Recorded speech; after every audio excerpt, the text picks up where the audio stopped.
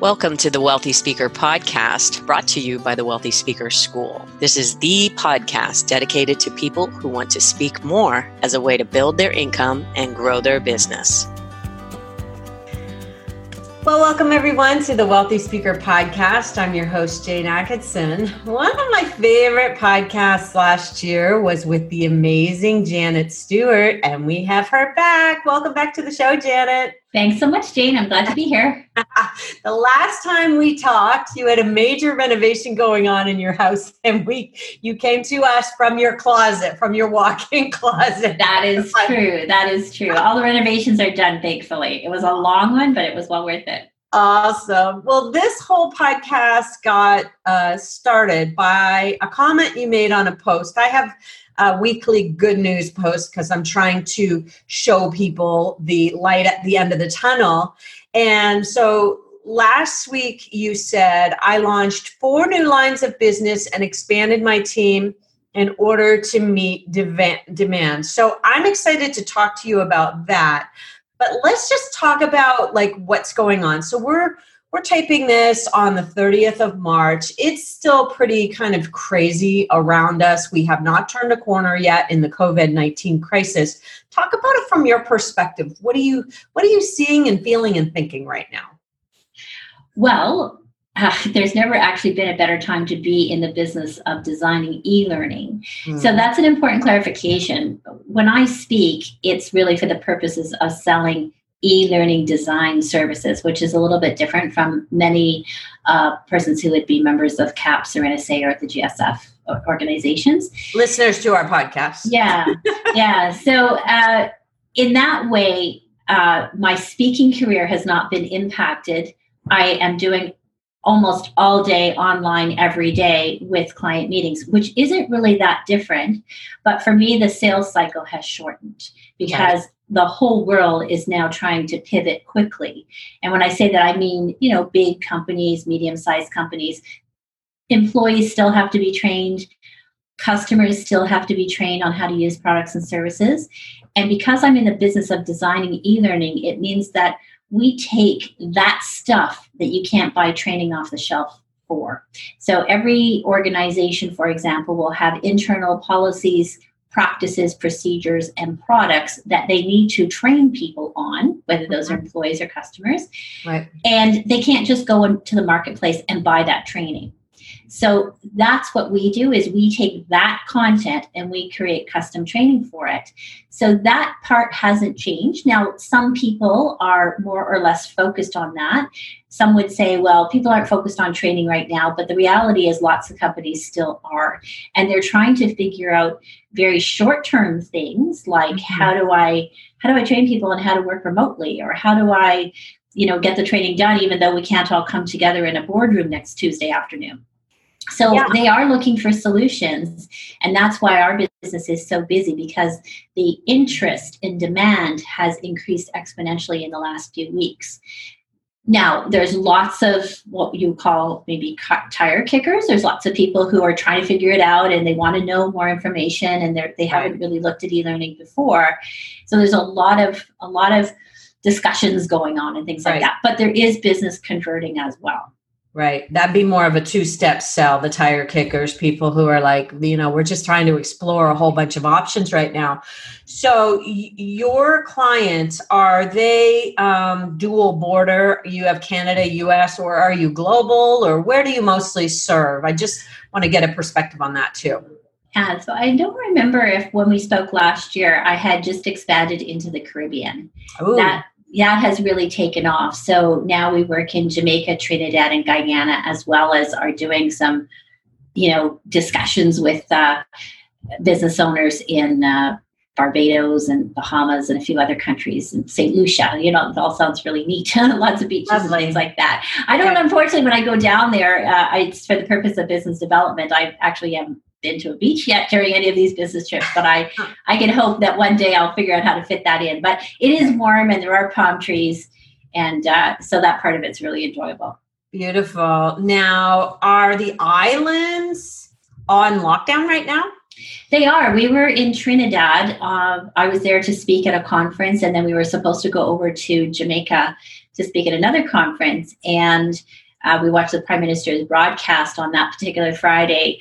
The conference that I was to speak at that day had been canceled the very night before. And so we made the decision to come home. And as it turned out, it was a good one. Yeah. Since then, Trinidad has been locked down. So no one in, no one out.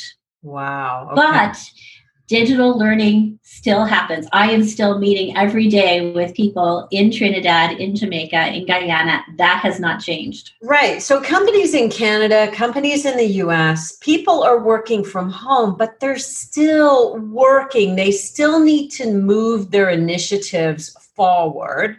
And that's why I think we're seeing in the Good News channel just today, people are saying, I'm being booked. I'm being booked. Now, most of the keynotes are being booked out into the fall, but this stuff is timely. So let's help people who maybe aren't used to this kind of doing business this particular way.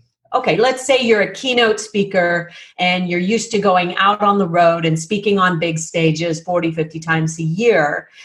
We're shifting now, right? So what would be some online learning things? You and I are Zooming today. We're doing this on video. You've got a nice backdrop behind you, but you can change that because that's something that Zoom allows you to do using a green screen. You want to just show me some of the things that you might do. Show me. Can you put Jamaica up again? That was fun. Yeah, that one was Jamaica. This is my favorite. Where's my favorite Jamaica? You know what? I posted this behind me the other day. Of course, that's Canada's Parliament buildings, and somebody said, "Oh, you must live in a really nice castle."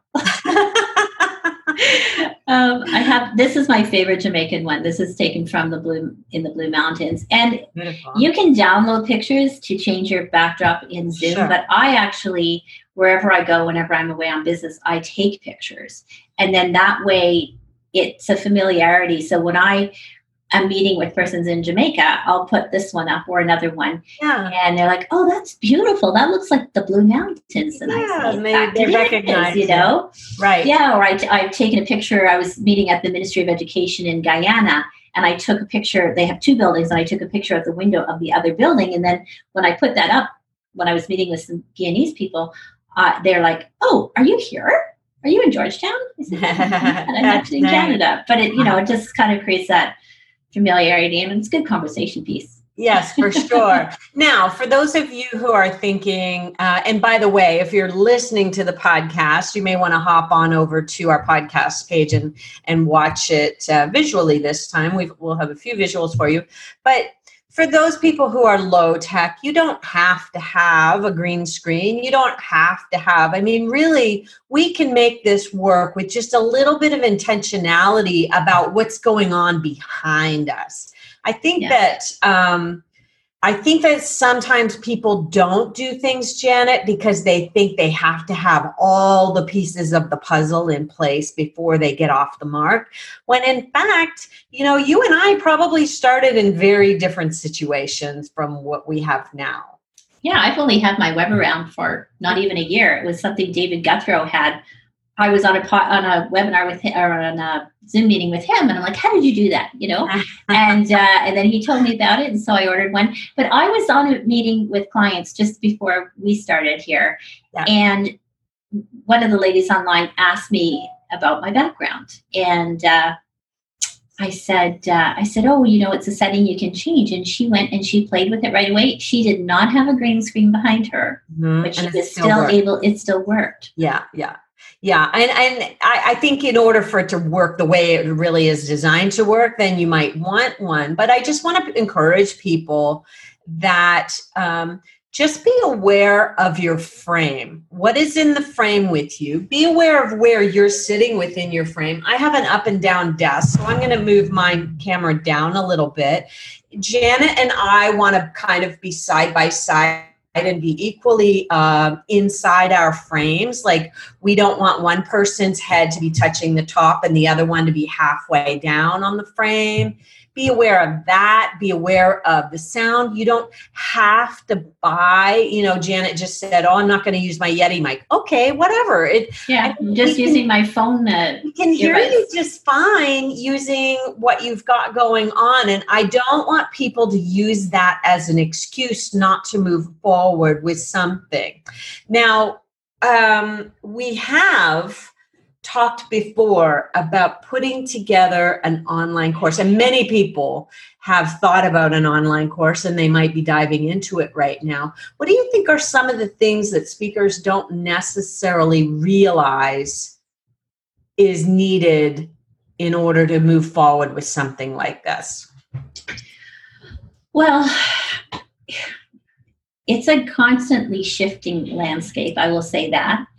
And I will also say that e-learning is a broad spectrum of choices that you make. So there is no one type of e-learning or best e-learning. Okay.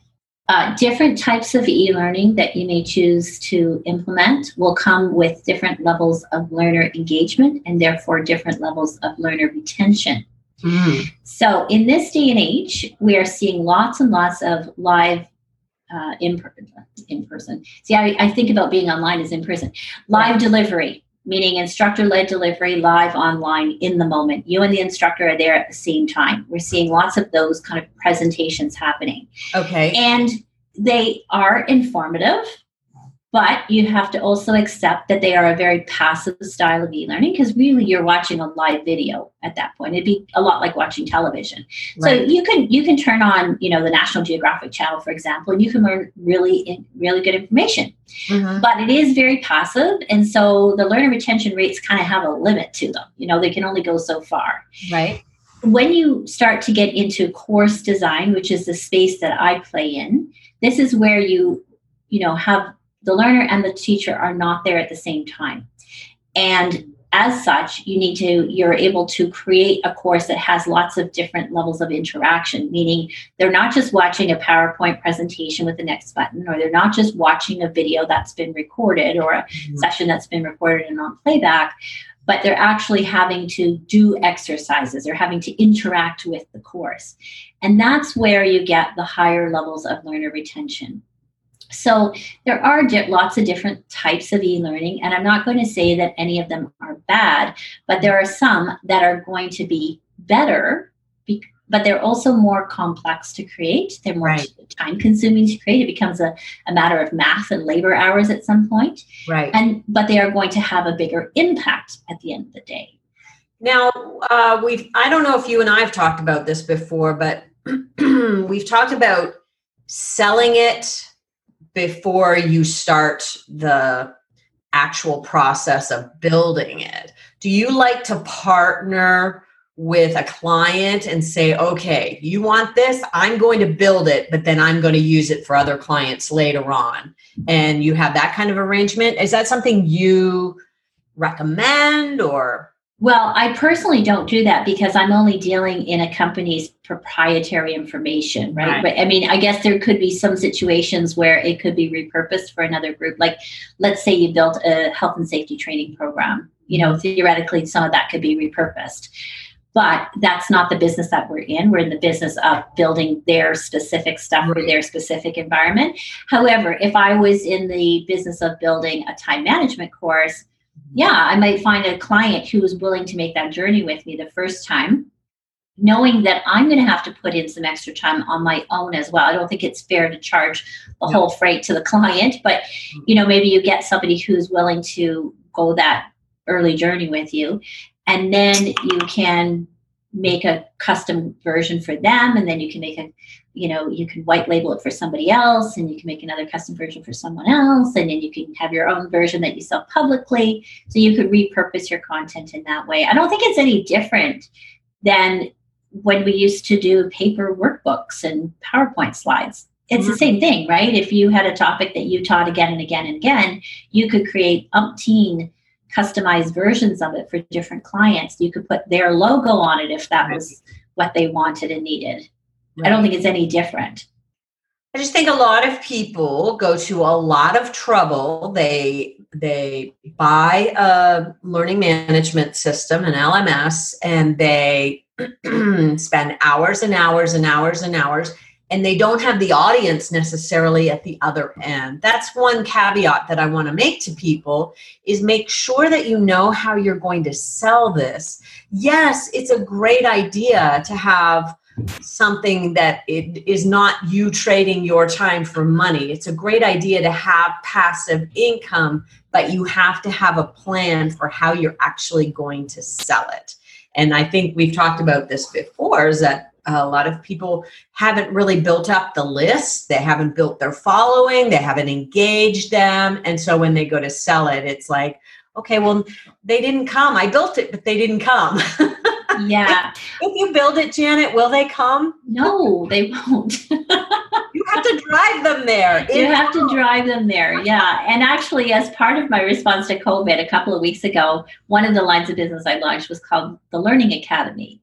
And so I'm in that very space where I'm having to now figure out how to drive people to the Learning Academy. Now, having said that, it's not our core business. Our core business is actually building courses. Mm-hmm. But I do have some smaller companies where they don't need or want to have their own learning management system. Mm. And so, and even other speakers who have high quality courses, in some cases, we have worked with them to create courses, or they've been content experts on projects that I've had for other clients, and we've had some sort of arrangement ensue.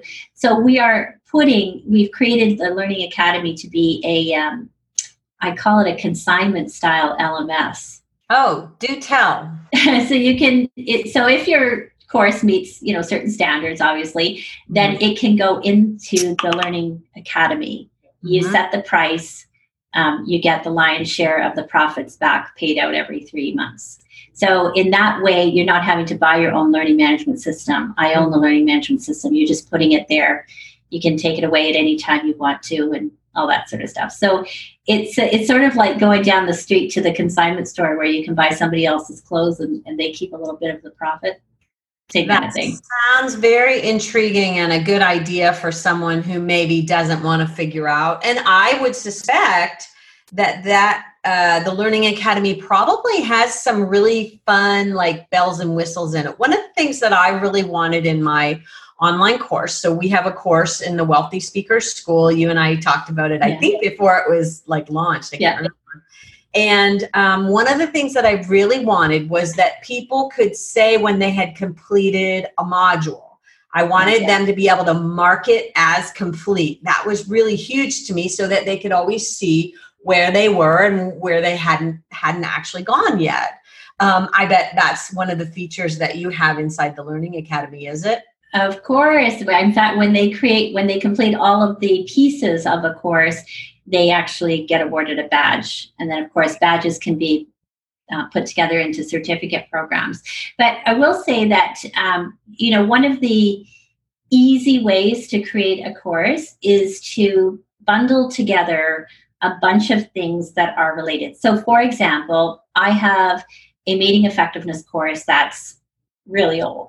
Meeting effectiveness in an in-person world doesn't change a whole lot, right? It's pretty time tested. You can get better and better, but it doesn't change a whole lot. The body of work stays fairly similar.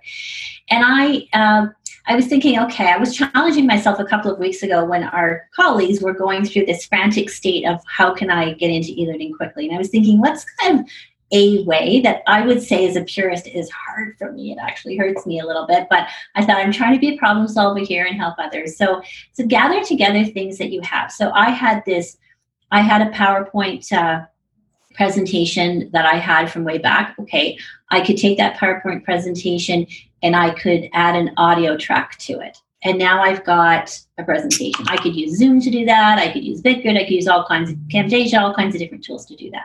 Pretty easy, pretty straightforward. Right. Yeah. I had a podcast on that topic that I had done at one time for some reason. I'm just going to turn my Slack off. I hope you can't hear it, but we can actually. Okay, so let me just quit that. People are having a chat in our project management software. So I grabbed that podcast and I thought, okay, well, I listened to it. It was like 5 minutes. It still was on the importance of an agenda, time tested, Water. right? Yeah. I had a job aid that I had made. I had a infographic that I had made, and I had an infographic I had made on online meetings. And so I started to assemble all of these pieces and thought, okay, if a person went through all of those things, they would be better off. Potentially that could form a very quick, what I call a quick and dirty course. Right. And if you put them together, you have to do each of those things. And of course, they're I use this as an example to put in the learning management system of that kind of course. And as they go through each thing, they open the infographic. It's impossible to guarantee if the person read the infographic. Right. Technology only does so much, but we can see that they opened it. And when they open it, it gives them the credit for it. And then, once they get credit for all the components, they get the course credit. Beautiful. Well, I love that's a great example. What was that? 5 elements? Yeah. 5 elements that I already had. The only thing I had to do was the audio track.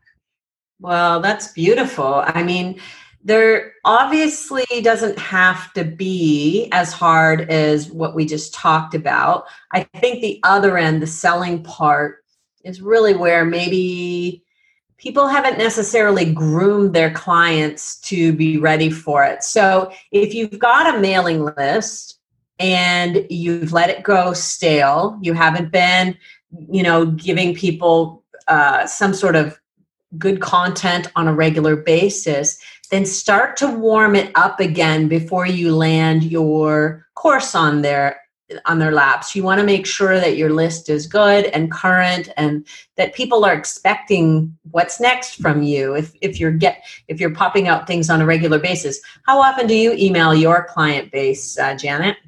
On the second Tuesday of the month, every month for the last 18 years. That's like clockwork. For a period of time, I changed it to Thursdays, but we've moved back to Tuesdays. Oh, that's fun. Well, I'm glad that you're so consistent and your clients are probably anticipating that it's coming, whether they do it consciously or unconsciously.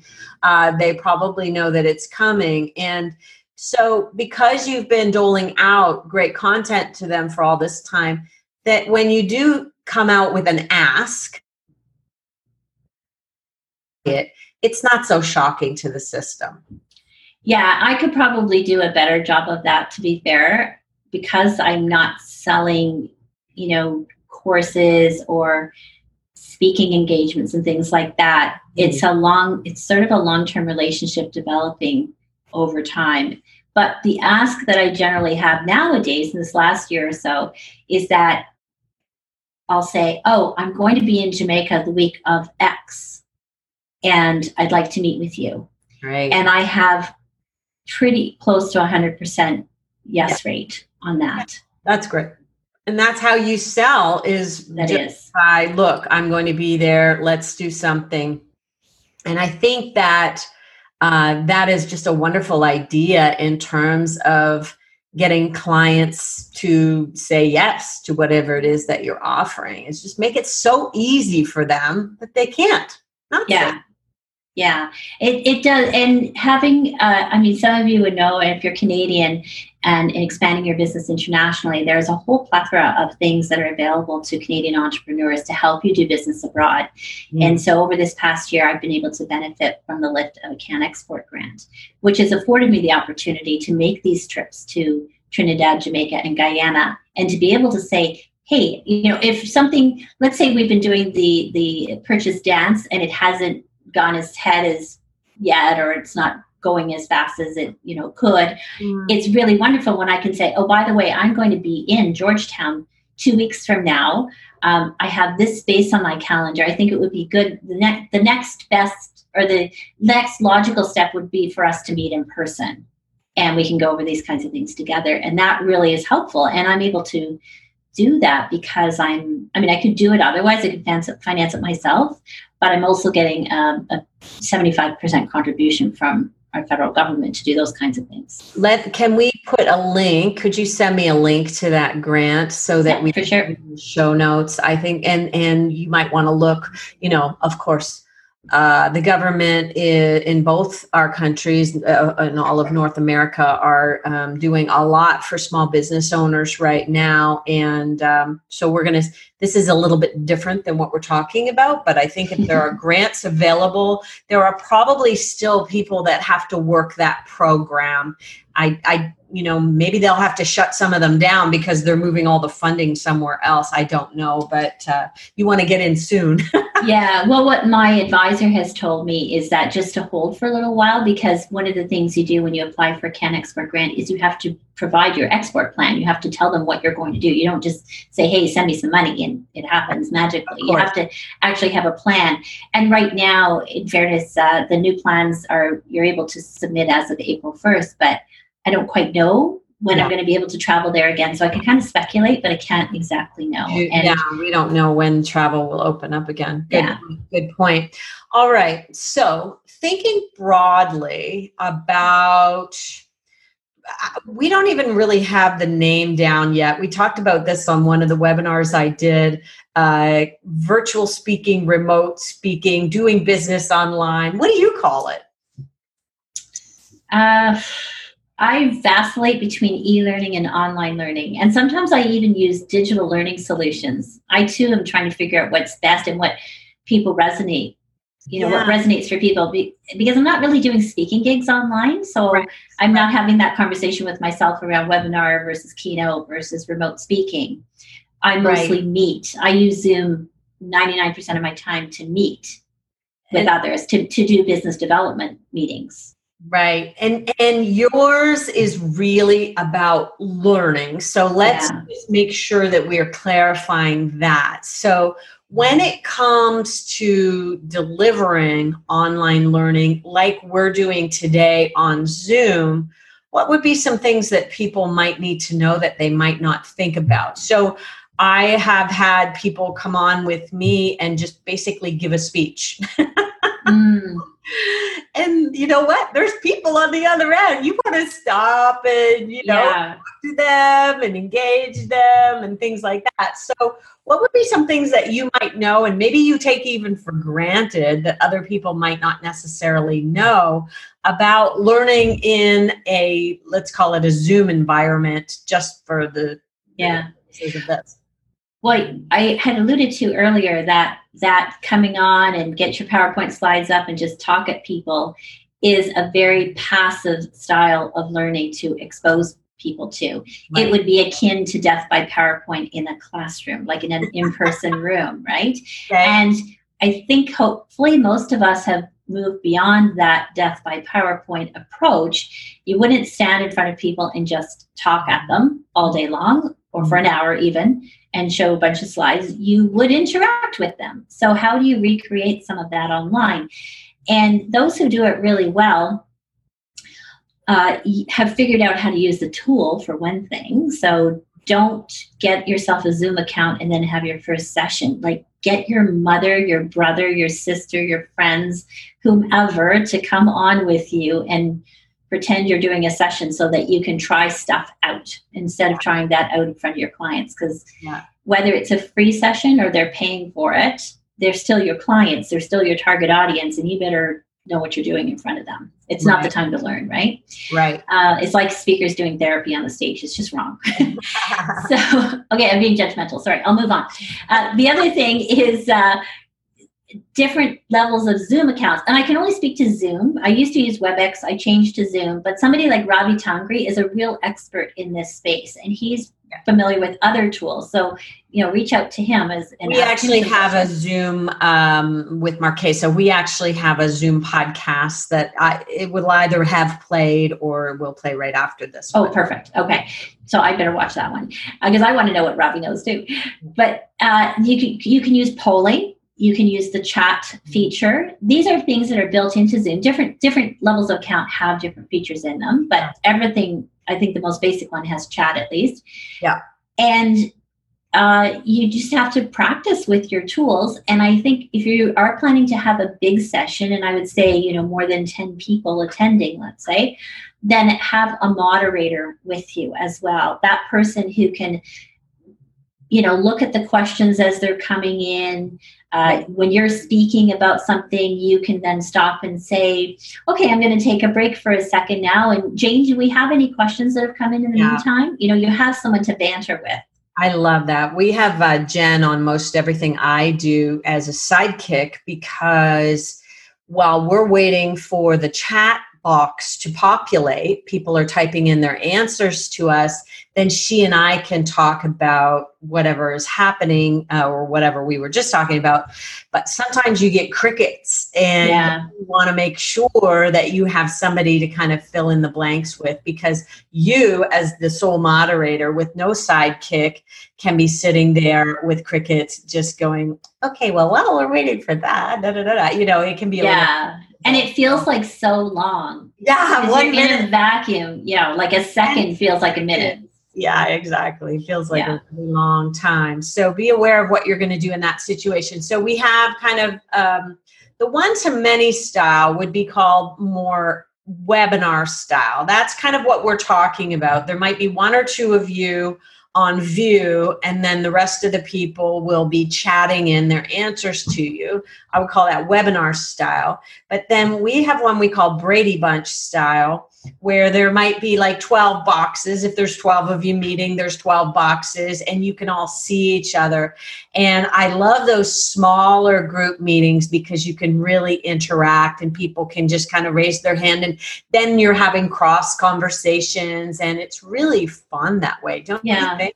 I would say, going back to using the tool, when you set your meeting up, you can set it up in different ways. So I always choose the option to have a person's camera come on automatically, because some people may struggle with that. Now, some may go, I don't want to be on camera and turn it off, but at least they have to consciously figure out how to do that. Right. Whereas if you have a whole bunch of blank screens with just their names and you're trying to coach 12 people how to turn the camera on, it's a bit of a train wreck. So just do that for them. I was thinking about the girl who was doing yoga during one of our things. She didn't realize her camera was on. Oh, yeah. I don't remember I don't think I was leading it. I don't remember what it was. But anyway, someone was like, I was the girl doing yoga. I didn't realize my camera was on. Anyway, so be aware if you are a participant, be aware that your camera is on when it is. And another thing that a lot of people don't realize in Zoom is that you can change the settings for phone numbers. So although I don't encourage people to phone in as opposed to video in, it's still an option. And in different times, I've had lots of times where someone was driving and they participated that way. And so having those different phone numbers, knowing where are people likely to come from, because there's a phone number for just about anywhere in the world through Zoom. And if I know that I'm going to have people calling in from another country, I will look for that phone number included in the invitation. For your clients, you might look for the Jamaica number and then put that in the invitation. You're dealing with all people from Jamaica, and then they can call a local number. It's a local number for them. Yeah, that's if they get really stuck trying to get in on their computer. Right. Think about the digital literacy skills of your audience and give them every helping hand that you can.